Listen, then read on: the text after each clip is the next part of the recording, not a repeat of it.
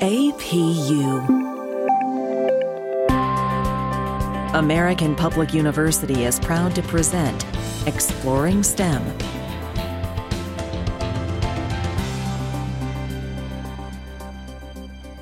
Hello, my name is Dr. Bjorn Mercer, and today we're talking to Dr. Mary Ellen Cooper, full-time faculty in the School of Arts, Humanities, and Education. And today we're talking about climate change and the government. Welcome, Mary Ellen. Hey, how are you doing? Good. I'm glad to have you here. And to start it off, from a previous conversation we had, you talked about how you were introduced to different perspectives about climate change around the world. Can you share some of those perspectives? Oh, I'll be glad to. I can share some stories.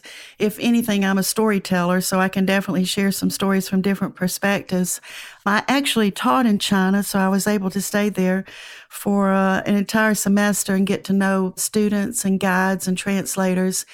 And we actually visited one place that really was an eye-opener for me about climate change in other countries and different perspectives. And we had a guide and a translator in Xi'an, and we were picked up at the hotel, and the driver could not speak any English, but the translator and the guide could. About 30 minutes into our ride, because we were going out to see the terracotta soldiers, she became very friendly, the translator, and she said, "Do you mind if I ask you a question?" And I said, "No, not at all." And I was thinking it was going to be maybe something about an American perspective or an opinion on a topic. And she said, "Are there stars?" And I said, "Like in the sky? Are there stars in the sky?" And she said, "Yes." And I was kind of taken back by this, like, why would someone ask me if there were stars? Why wouldn't she know? Why couldn't she look up and see the stars? And I said, "Yes, there are stars. And why are you asking me?" She said, "I've never seen stars. I've never seen a star."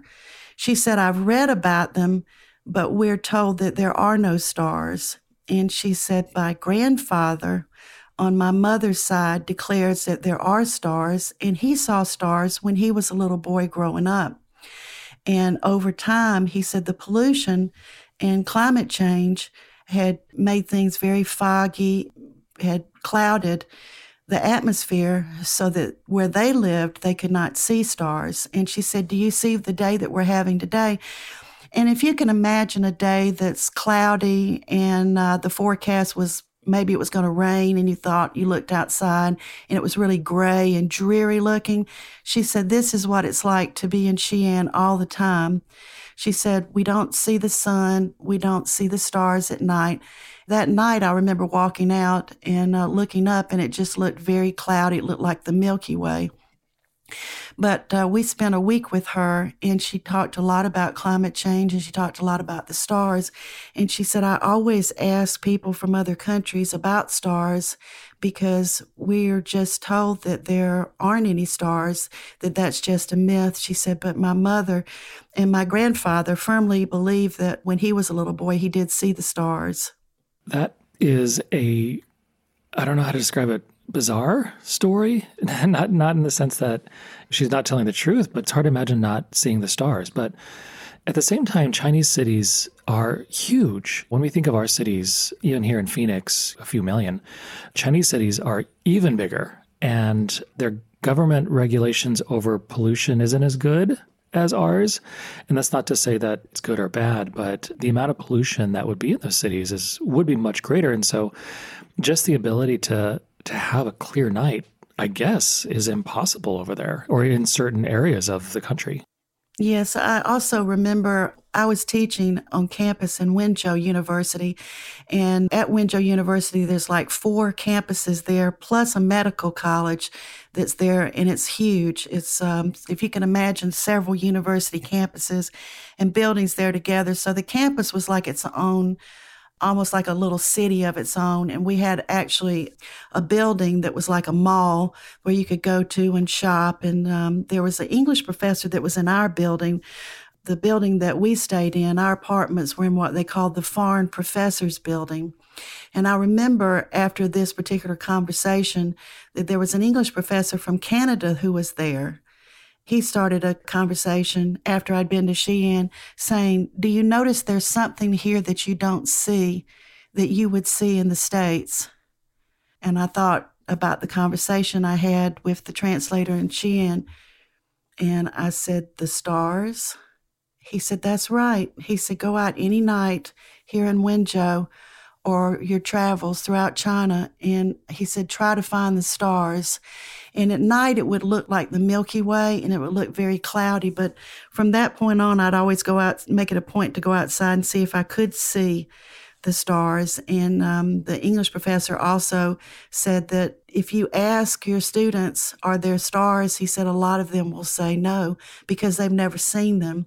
He said they may say, I've read about them or I've heard about them from my grandparents, but as far as them actually seeing the stars, he said that there's too much pollution. That, again, is amazing but it also makes sense if you live in a city, a very large city with millions and millions and millions of people, and there's a lot of pollution. And say, even something from a technological point of view is how are the streetlights designed? If the streetlights aren't designed to focus their light down and it's dispersed around and up, that means that there's a lot of light pollution. So besides just light pollution, there's going to be regular pollution. And so it'll be very difficult. And I even think of I live in the suburbs of Phoenix, and with the amount of light pollution that we get from the larger cities around us inhibits seeing certain stars. But for the most part, you can see a lot of stars here in Phoenix. But that's really interesting, especially because China just landed on the moon. And so they have a space program.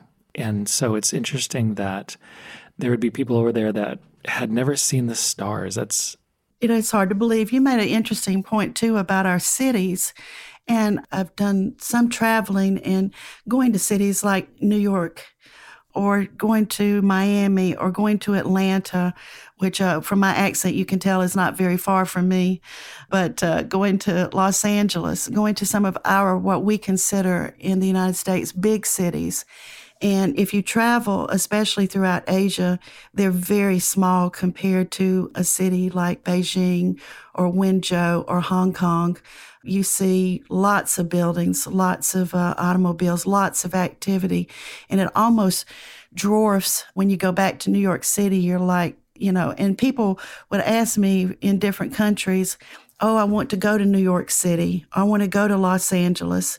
Because, they see Hollywood, they see movies, and they'll ask me, what's it like to be in the United States? What's it like to go to different places in the U.S.? And those cities now actually, after you do some traveling, become dwarfed. They become much smaller. Like you said, even in Phoenix, become smaller. So when I would even mention to other people, other students in China, because in Wenzhou, there are more millionaires than there are in the rest of China combined. So when you see the governments, the children or managers or owners of factories, any kind of manufacturing, all that's the place to send your child to go to school. On Fridays, you could look out and see the stretch Audis as far as you could see coming to pick the children up with their drivers. And there would be government tags on the front, or there would be, you could tell that was somebody who owned a manufacturer's or whatever. So these were very wealthy students that I had. They were very well-spoken. A lot of them spoke English very well. And I even asked the classes, because I had over 300 students, when I would ask them about the stars or anything that was pertaining to my classes, what they thought of that, they would come back and they would say, I haven't seen those. I've heard that those don't really exist. I don't believe that. So it was interesting to see, where does that come from? I can't say that the government told them there were no stars, but I think it also goes back from a psychological standpoint. If I see it, I believe it, kind of a doubting Thomas attitude. Rather, therefore, it only exists if I see it. If I don't see it, kind of like that climate change attitude. You've probably heard some people say, oh, there's no climate change. I still have snow in my front yard, depending on what part of the country or what part of the world you're in. So from their perspective, it may not be valid. Exactly. And I really like how you said the doubting Thomas perspective, because recently here in the West, there was a huge drought in the Western United States. Very, very little water. But then here in the desert Southwest, we had more rain than we've had in years. So at the same time, if you're just believing the perspective you see in front of you, if you're living here in Phoenix, you could be like, well, it's rained here more than ever. And so I'm going to doubt what's going on. But then if you go to any other part of the West, it was a severe drought. And in China, that's really interesting because, so I remember when I was growing up, and I would look at lists of the largest cities or metropolitan areas in the world. And a lot of times, the largest areas were in the US, in Europe, or Mexico City, or Tokyo. And so just looking right now, 4 of the top 20 areas in the world are in China. And they're huge. And New York is number 11. Even when I was a younger child, per se, New York was in the top 5, maybe, Tokyo and Mexico City have always been huge. A lot of the, quote, largeness of the U.S. cities is now being dwarfed by a lot of Asian cities, including in India. And I can only imagine what pollution and the light pollution would be like in large Indian cities also. Well, in China now, too, there are a lot of first-generation drivers. When I was there was only, out of 300 students, there was one young man who had a car. The other students would say, "Oh, he's the guy with the car. Oh, he's over there." Sometimes he would offer to drive me back to the apartment where the teachers lived, which wasn't that far, and I would always say no, I was going to walk.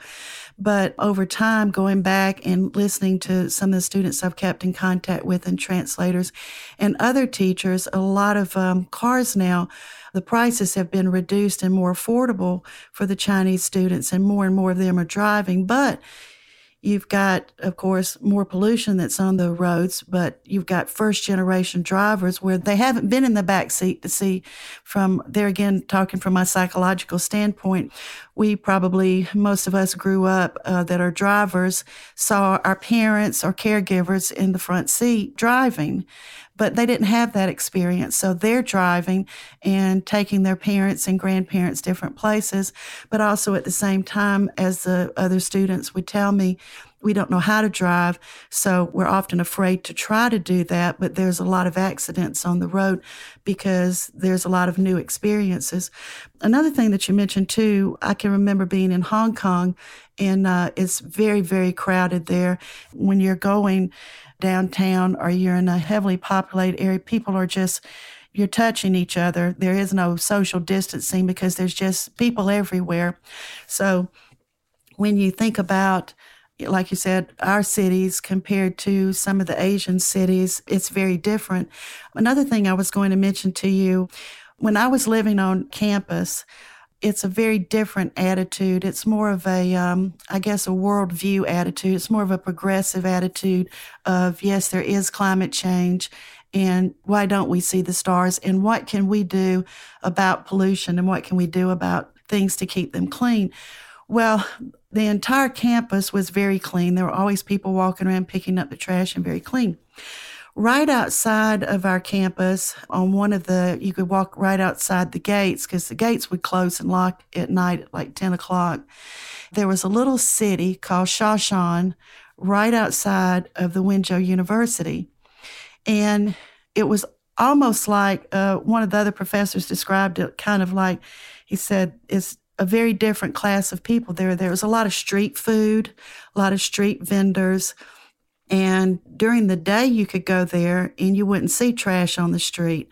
But if you went out there for dinner or if you just wanted to walk around and eat street food, there was trash everywhere. And there would be people walking down, I wouldn't really call them street cleaners. They were really like street sweepers, sweeping it back into the road and up against the buildings so that you'd have a path to walk down. Now, in the morning, if you went back down there, it would be spotless again. But every day, as the day went on and later you got there, there was more and more pollution.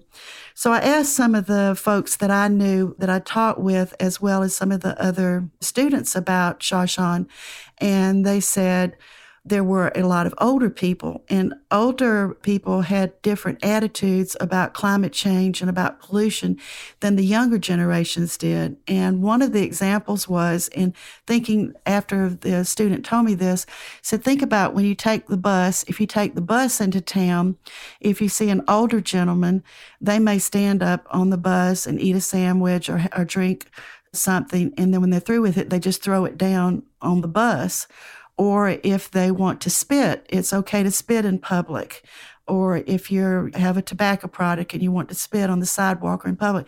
She said, but the younger generation looks at that as pollution, and we look at that as, oh, that's an old man. That's old China. We're new China. We don't spit. We don't pollute.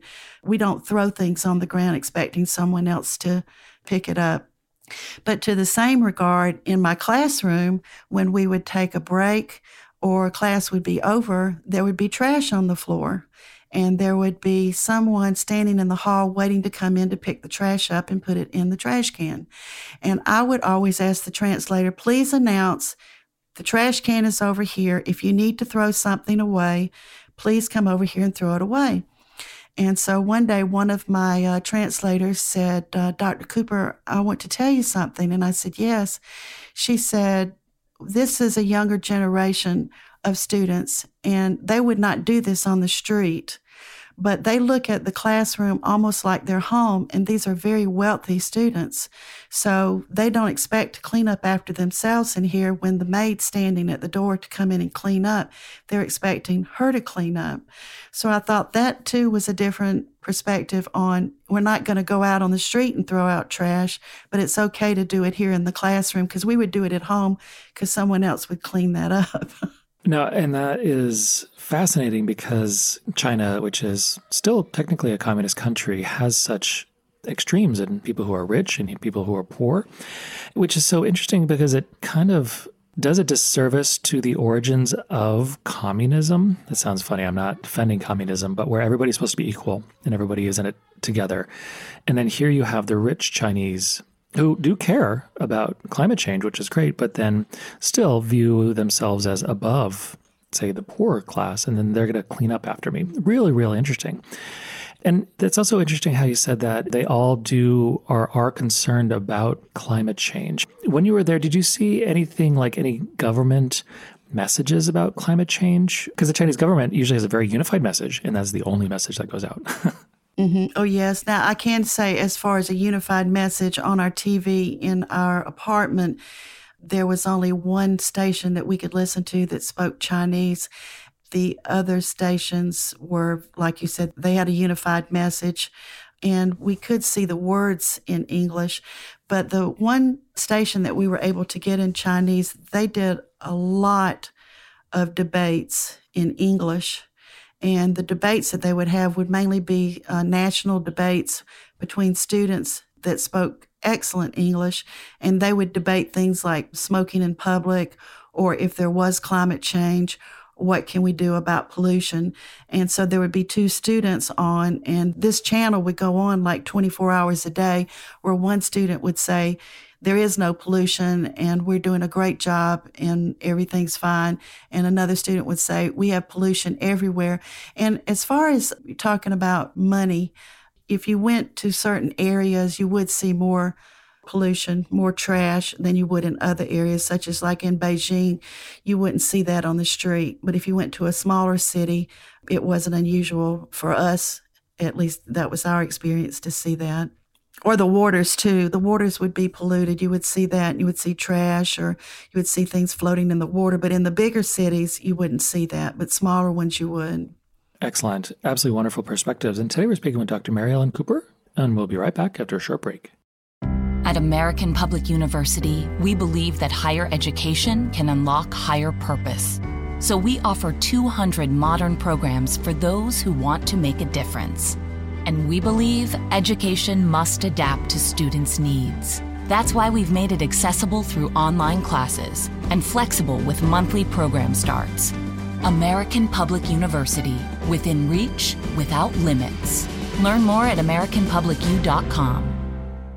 And we are back with Dr. Mary Ellen Cooper. Now, one of the things you said really stood out to me, where more and more Chinese are getting cars. And so from my perspective, which is not universal, of course, I look forward to the day when I don't have to have a car. Or there's an automated car that just picks me up and takes me around, which here in the U.S. would reduce the carbon footprint, would hopefully make things cleaner, free up congestion, et cetera, all these different things. But in China, as you said, more and more people are getting cars, and it's new for them. Can you comment about, quote, the newness of cars, more and more people getting cars, and how exciting that is? The students and the folks that I know, they're very excited about that, but there's also a lot of apprehension and fear too. As in anything, you've never done that before. So as you can imagine, here again, I'll talk about a psychological perspective. Imagine a generation, your grandparents and your parents not doing that particular skill.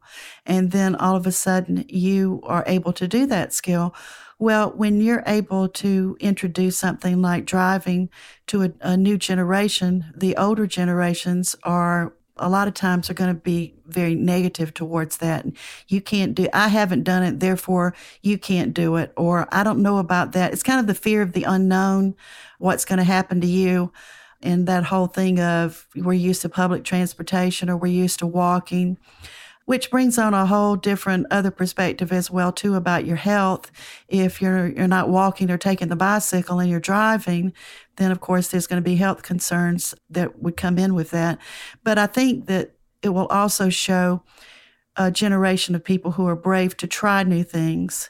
If you can remember back during the Olympics, Beijing, I believe that was in 2008, there were a lot of commercials that were on in China.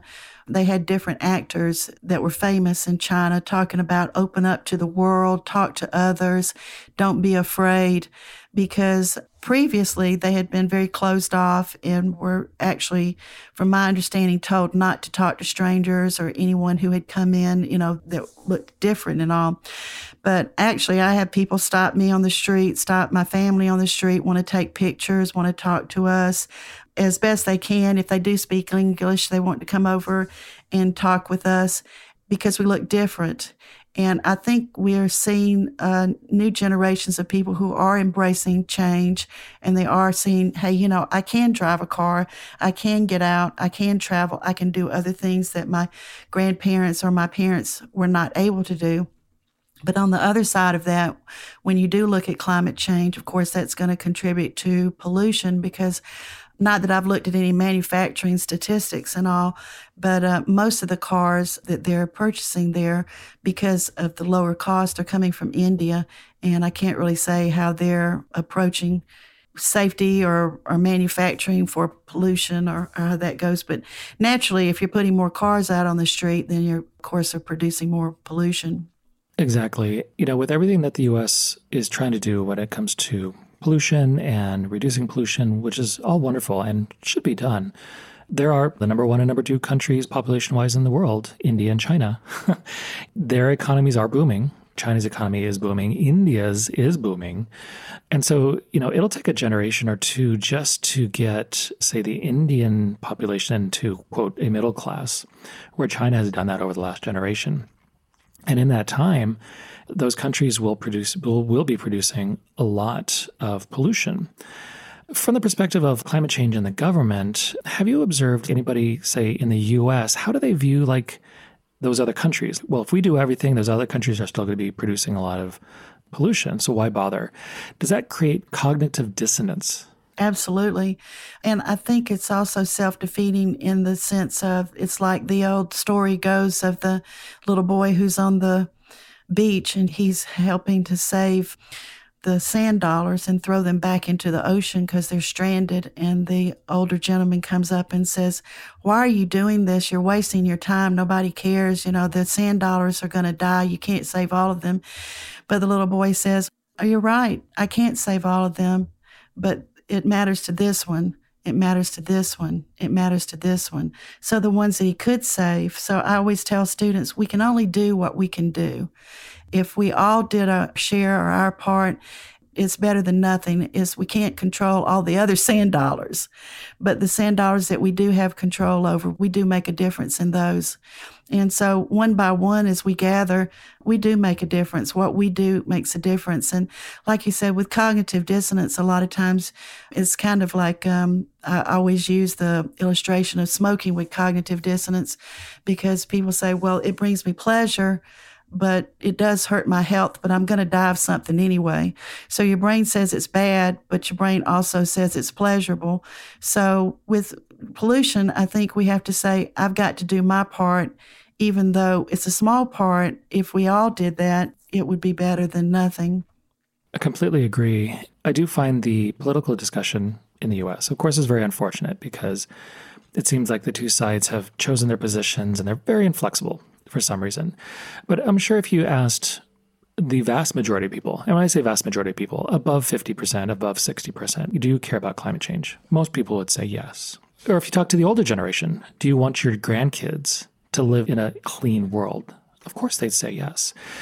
The thing that really occurs is we can all do little things, just like you said. And the sand dollar story is wonderful. And even in our own family, my wife is a backyard gardener. And so we planted an additional 12 trees in our backyard.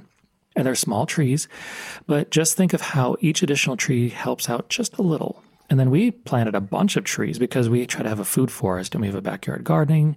And we do all these things to try to help when we compost. And all of this by ourselves isn't going to really help much. But imagine if 1 million Americans all did the same thing.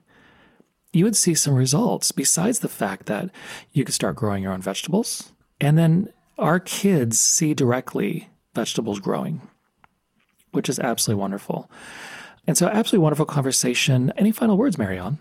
I really appreciate being here, and I can't say what a government does as a whole to tell people about climate change. I do know even here in the U.S., we have political figures that make negative comments about climate change, but we have to stay true to what we believe and what we know to be true and just go from there. We can only change our own sand dollar. Exactly. I love that. We can change our only sand dollar. And even those government officials that might discount climate change, if you ask them, do you want the climate and the environment to be good for their grandkids? They would say yes. And today we are speaking with Dr. Mary Ellen Cooper about climate change and government. And my name, of course, is Dr. Bureau Mercer. And thank you for listening.